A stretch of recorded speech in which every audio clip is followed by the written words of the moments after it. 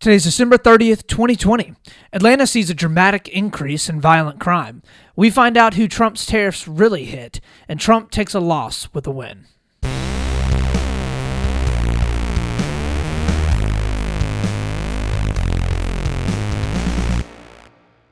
Welcome back, Split the Difference friends and Split the Difference family. We got another wonderful podcast for you here today, coming in hot here on early Wednesday morning, getting you all the best insights from the left, all the best insights from the right, and bringing you all that sweet, sweet truth that lies right there in the middle. If you are new, welcome in. Thank you for joining us. We're so happy to have you here. Pull up a chair, all right? As we take our time and look at the good and the bad on the left, take our time and look at the good and bad on the right, and we do our best to have good civil discourse and meet in the middle where it's possible and recognize that not every political conversation has to be a bad one, but you, like most people, probably realize that political conversations can be good. We do want to do our best here on Split the Difference podcast to bring good insights and have good opinions, and opinions that are of course educated, but also recognize that people can disagree with us, and that's okay as long as we can do our best to not be divisive, to meet in the middle a little bit and have good conversation and build good community. So if that's something you are interested in, hop along with us as we jump on in to the first story of the day. Story number 1. So for our first story, Atlanta's police reform. So this is actually getting a pretty good amount of headlines.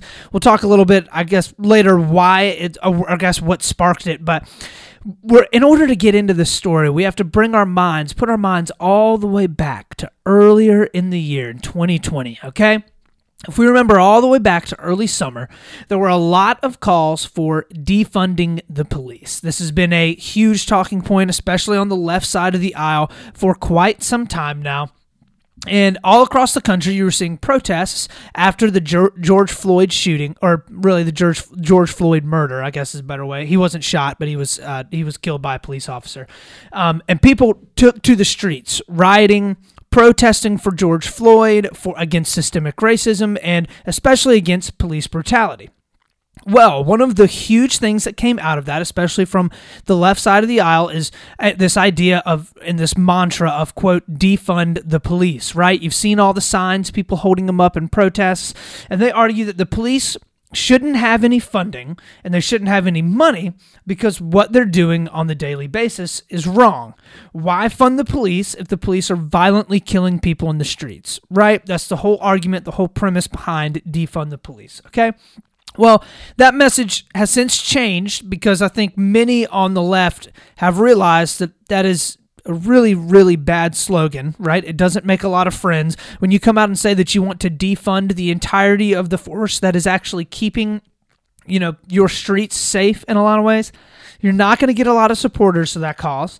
Also, a lot of more moderate and very, very, mainstream Democrats came out and critiqued it pretty hard. Most notably is Barack Obama. He came out and slammed a lot of the more progressive side of the aisle, really just about a month and a half ago, saying that their marketing is bad, right? That if you want people to join in on the conversations about racial injustice and about police reform, well, you can't say that you want to defund the police. So a lot of the more progressive side of the Democratic aisle has gotten a lot of heat for that. But like most things, politics flows downstream from culture, okay? And when you're going out and you have an entire wing of your party that is constantly saying that they want to defund the police, there are going to be politicians that listen to that and start to act on it, all right? So there are a few places where that police reform has started to change, right? First is one of the best examples actually in Minneapolis. So up in Minneapolis, there's been a lot of problems with police, a lot of problems with people going out and actually doing a ton of protesting and stuff like that. So in Minneapolis, for example, just within the last month, the city stripped $8 million from the police department and almost passed a measure that would have removed over 100 police officers from the force. All of this within the last month. This is also following this year a $14 million budget cut by the Minneapolis City Council from the police department from what they had in 2019. So they actually would have really ended up having $24 million more, or $22 million more than what they had last year than what they have right now in the Minneapolis PD. It should also be noted that during this time frame when all of this police reform and everything, quote unquote, has been happening, really kind of the defunding of the police department there's been an incredibly significant increase in violent crime starting around March to April this year when, much of these protests and calls for defunding the police began.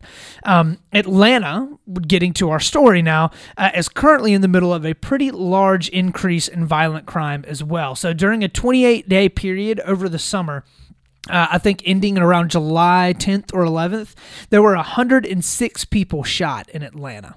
Okay? That is up from 40 from the previous year over the exact same time period. So in Atlanta, you're seeing this huge uptick in murders. You're seeing a huge uptick in shootings. You're seeing a huge uptick in armed robbery, violent crimes. And a lot of officials in Atlanta and city council members are saying that this is a result of the, quote, police reforms and the calls to defund the police that have been primarily from the left side of the aisle. So the mayor, Keisha Lance Bottoms, has called for reappropriation of funds within the police department multiple times. One of the big things that she's been pushing for over the past couple months is basically to strip money from the police department and to take that money and put it elsewhere. All right. And that's not just the Democrats, I think, are now kind of trying to shift the narrative a little bit, shift the slogan. Well, we don't actually want to defund the police. We just want to reform the police departments. And it's like, okay, that's fine. There's nothing. I also think that there needs to be some reformation within the police department. But when you're talking about taking funds away from, in a lot of ways, police departments all over the country are incredibly underfunded. There's going to be repercussions for those actions, right? So over this past weekend, a 7-year-old girl was shot outside of a mall in Atlanta, okay? This was by a stray bullet. She was out with her family. They were doing some Christmas shopping. She was shot and is now in critical condition in an Atlanta hospital from a stray bullet because that's Atlanta, right? A lot of people now are starting to question what the reforms are actually doing and who they're actually helping. So if you're pulling funding out of the police department, where are you putting it? Do you have a clear plan for it? Like, where is this money going to go? Shouldn't you be giving the police officers more money and better training? And we'll get all that in a minute. But a couple of members of the city council came out and slammed Bottoms pretty hard. That sounds terrible. Slammed Keisha Bottoms pretty hard over this past week. So basically, what they're saying is, you can't come out and call to defund the police or, quote, reappropriate funds if you don't have a good plan for where this money should go and you don't know what your plan is going to be going forward, right? As I have said before, the very, very difficult part of all of this is that many people do agree that there needs to be reformation within our police, a lot of the police departments in America, and within our criminal justice system as a whole, right? Nobody's going to sit down and say that our criminal justice, well, I'm not going to say no one, because of course there's crazy people on both sides of the aisle, but the vast majority of people are going to look at our criminal justice system and going to look at our police reforms or our police departments and say, this needs some reform, right? Like, things need to change a little bit because it's not great the way that it is right now. So I think that what you have to do, though, is you have to realize that, like, taking money away from the police departments isn't necessarily going to help. And we're now starting to see cases across the country of these large cities like Atlanta or like Minneapolis that are stripping their police departments of money because there have been calls for police reform, and now you're starting to see a huge uptick in violent crime, and then they're looking around and being like, I don't understand how this happened. Where could this have come from? Well, that's what happens when your police department has incredibly low morale, when they're not getting paid well, police officers are getting fired every single week. This is what you're going to start to see happen. So Unfortunately, we're starting to see the effects of what happens when you're listening to the fringe 10%, right? Moderate Democrats aren't the ones that are out there calling to completely rip away money and funds from police departments, right? Like, it's not Obama and it's not Joe Biden. Joe Biden came out and said wholeheartedly that he was in support of better funding for police departments, giving them more funds, giving them more money so that they can increase their training, they can increase their pay, they can increase things that these police officers need, right? It's the fringe. It's the far left progressive fringe that is called for totally defunding the police, right? This is what happens when you listen to that far left fringe, right? And it goes the same way on the other side of the aisle. I'm just bagging on the far left right now. But anytime that you're listening to these like way out there ideas on either side of the aisle, it's not going to end up going well for you. And we're seeing what's happening now in Atlanta as a great example of you can't defund the police. That's ridiculous. Everybody knows that's ridiculous. So with all of that, let's go ahead and hop on into our second story of the day. Story number 2.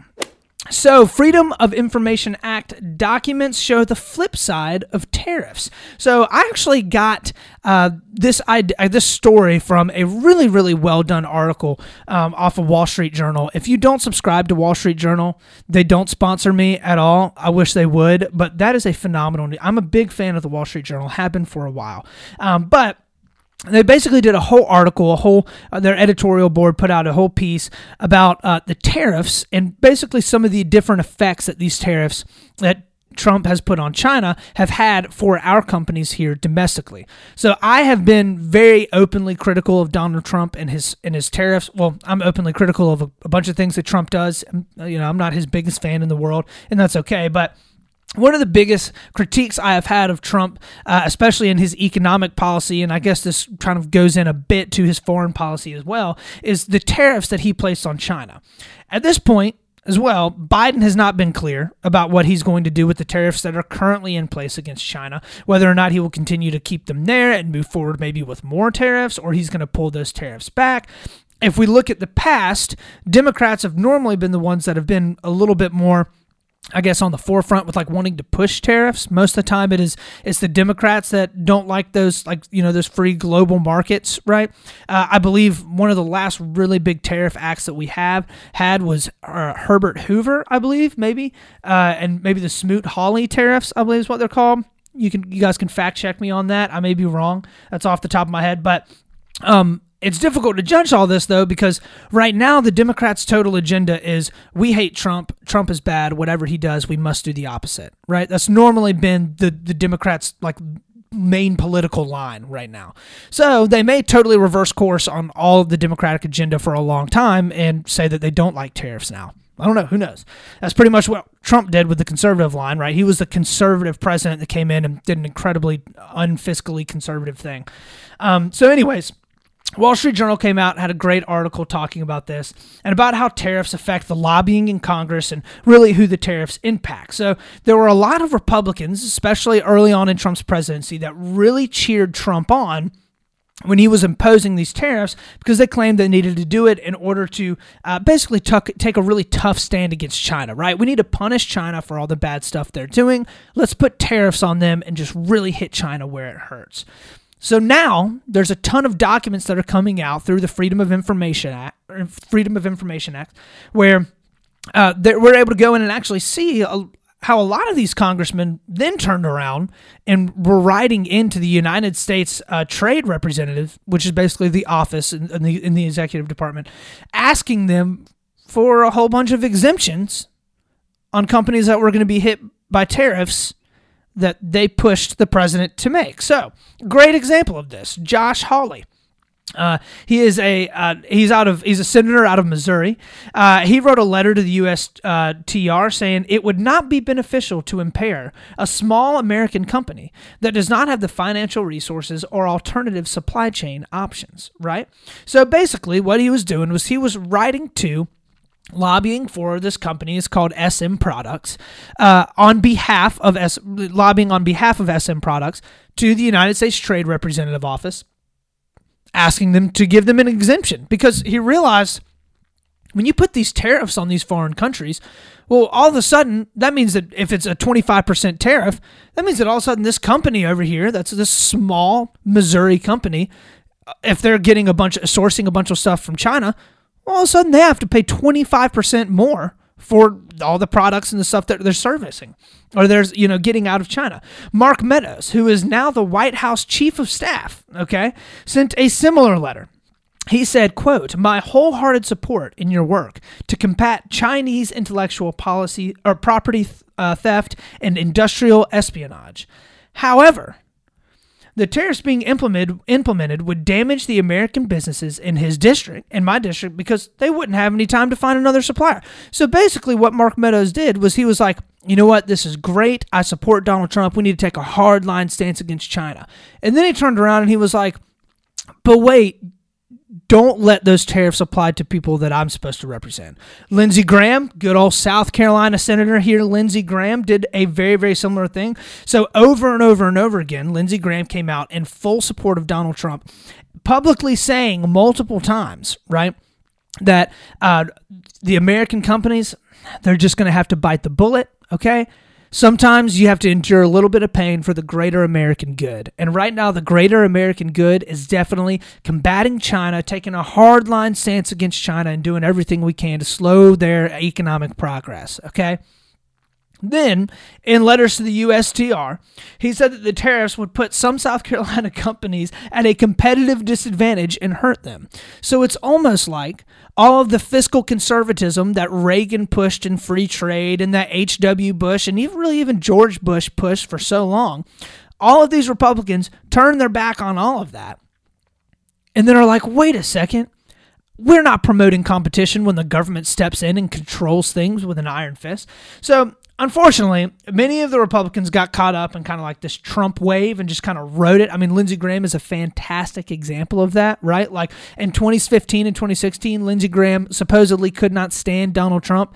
Now, Lindsey Graham, the only thing that Lindsey Graham loves more than Lindsey Graham is Donald Trump. So, interestingly enough, though, the tariffs have really strengthened the number one thing that Trump sought to be able to disrupt, and that is the D.C. swamp. Okay, the swamp there in D.C. So let's do a quick example. If you are a company that's going to be hit by tariffs, okay, which is going to decrease your profits and cause you to have to cut expenses, you may have to fire people, it's going to directly hit your bottom line. And these tariffs are rolling out here in the next 30 days, okay?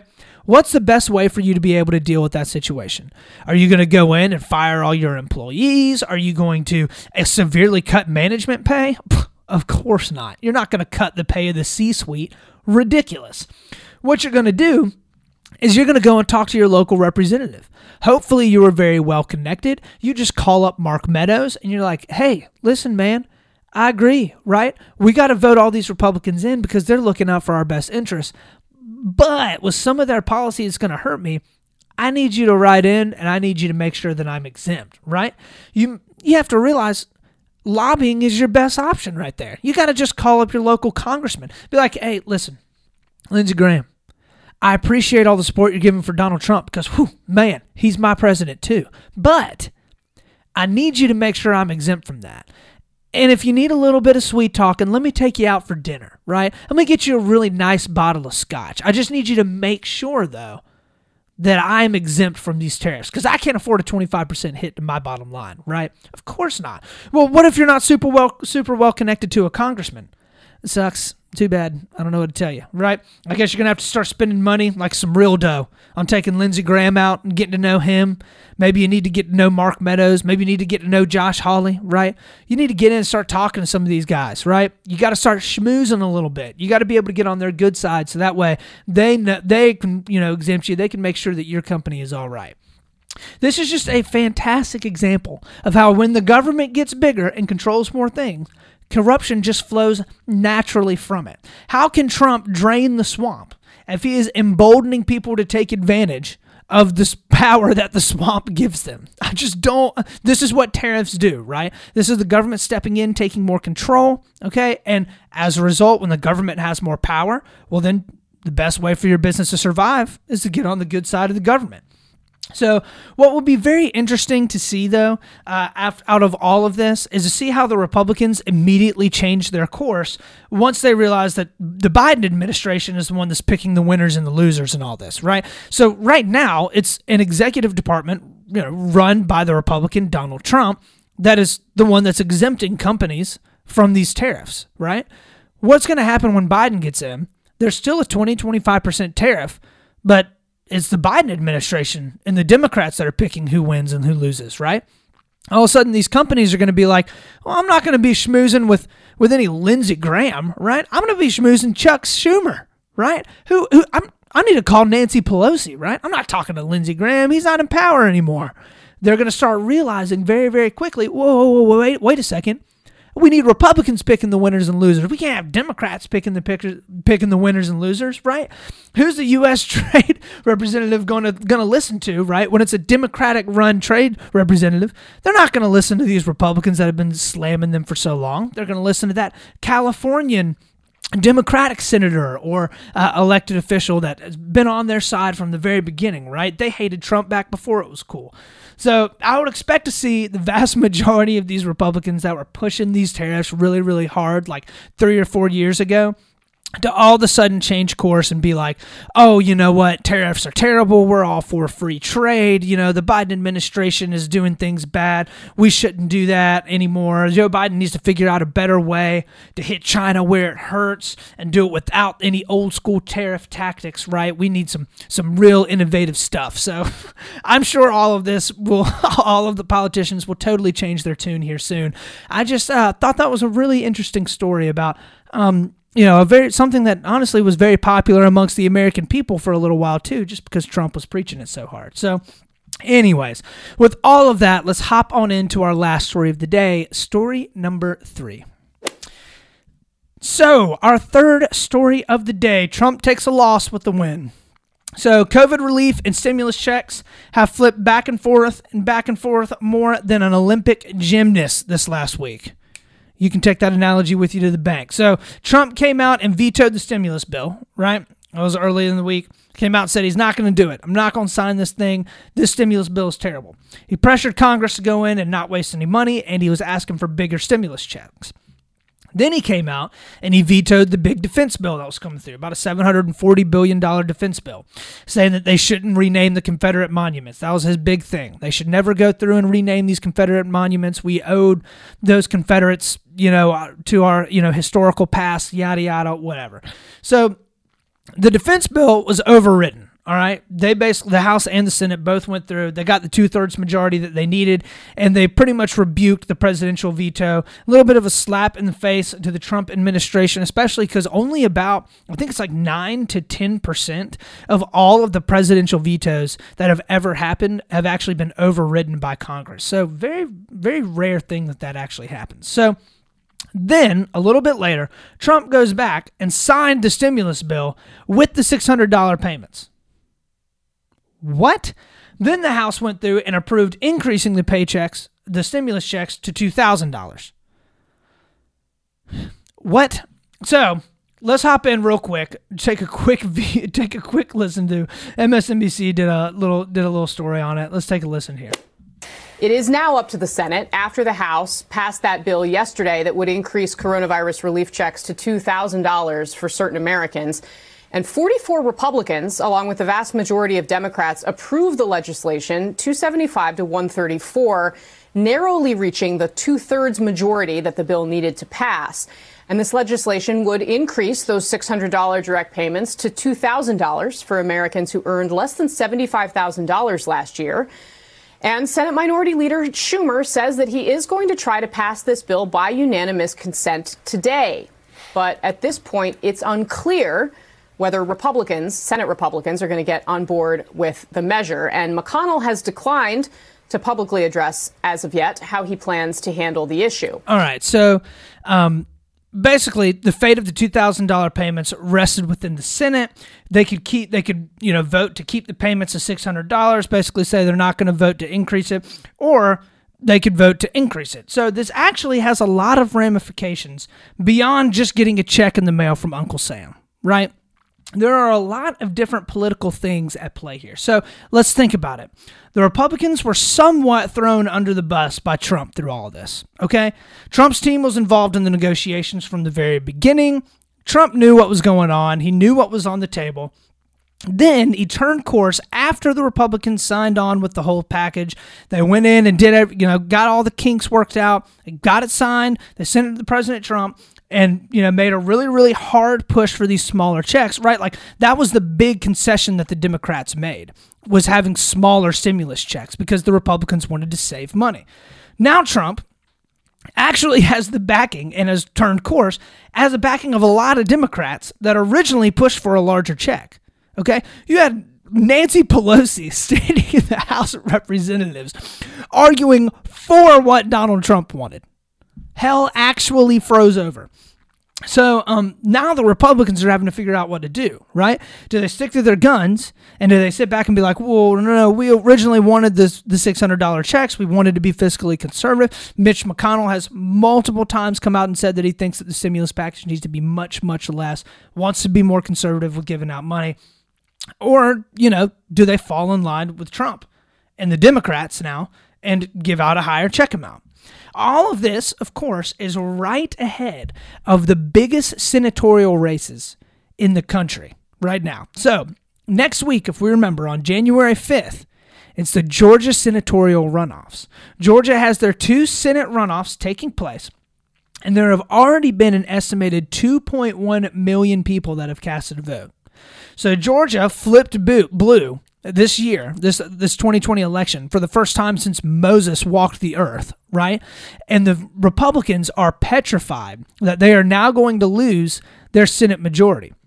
Because if Warnock and Ossoff win in Georgia for 2 Democratic senator seats, that completely destroys the Republican majority. It's now a 50-50 tie, and Kamala Harris is the one that is voting on a tiebreaker. It's not going to be Mike Pence.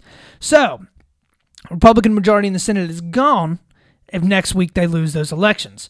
So if there's anything that can get people out to vote, it's affecting their pocketbooks, of course. So I think that the Republicans right now in the Senate are having a pretty big debate. They're going back and forth for sure because they're like, oh man, it'd be pretty bad if right before this election in Georgia next week, we don't vote to give higher stimulus checks. And all those Georgians are watching their TV and they're looking at it and they're like, you know what? This is why I don't want to vote for Republicans. They can't even help me out when I needed it most. Those are my taxes. That's my money. And they can't even help me out. You know what? I'm voting for Ossoff. You never know. That could absolutely take in a huge effect. And as soon as the Republicans went in there and didn't vote on increasing the stimulus check to $2,000, it would be, broadcast every single radio show in Georgia, every single TV set in Georgia. It would just be money pumped in there. Commercial after commercial after commercial of just Mitch McConnell and David Perdue's face and Kelly Loeffler's face. That's like, these are the people that refuse to help you guys out when you guys need it most. So I think that this has a lot more to do with the overarching politics of everything and not just about money getting into your pocketbook and actually trying to help you out. There's a lot of people politicking pretty hard around all of this. So anyways, with all of that, that is the end of our third story of the day. We can go ahead and hop on into something that made me smile. So something that made me smile this week, which I guess was actually technically last week, was we got my mother a badminton set for Christmas. And I am super stoked to get out there and be tearing it up on that badminton court. I don't know if any of you have ever played badminton. Maybe you probably did, I don't know, like in gym when you were a kid or something like that. But it is so much fun. And it's a fun game that you can play with the family. You can get out and just whack the birdies around, just have a great time with it. It is a blast. I am very much looking forward to being able to get out, play a little bit of badminton, have some friends over. Hopefully, I don't know, my mom makes us a whole bunch of food, fingers crossed, and we get out there and just have a huge badminton tournament in the backyard. I am super stoked about that. So, also, if you ever need some good entertainment, go online to the YouTubes and search Olympic badminton playing. It is the most bonkers thing you've ever seen in your entire life. I did not realize that badminton could actually be that intense and competitive to watch. Sorry to offend anybody that is a really, really serious badminton player, okay? I just didn't realize how fast-paced that game actually was. So, with all of that, that is the show for today. Thank you for listening in and for joining us here on this beautiful Wednesday. We're going to do, as always, I got to let you guys know. You got to check me out on Instagram. You got to check me out on Facebook. I'm on YouTube at Split the Difference and my website at splitthedifference.com. Go on there and find me. Give me a like, a subscribe, a thumbs up, a 5-star review. All those things help so much in getting my name out there, getting me in all the good algorithms and whatnot. So my name gets out in front of more people. So hopefully more people can join us in and join in on the community of people that are actually trying to have some good civil discourse around politics. Bring a little bit of unity to the conversation. So with all that, that's the end of the show. Remember, as always, y'all, we're going to do our best to stay level-headed. We're going to do our best to stay reasonable. And we're always going to split the difference. This is Austin Taylor.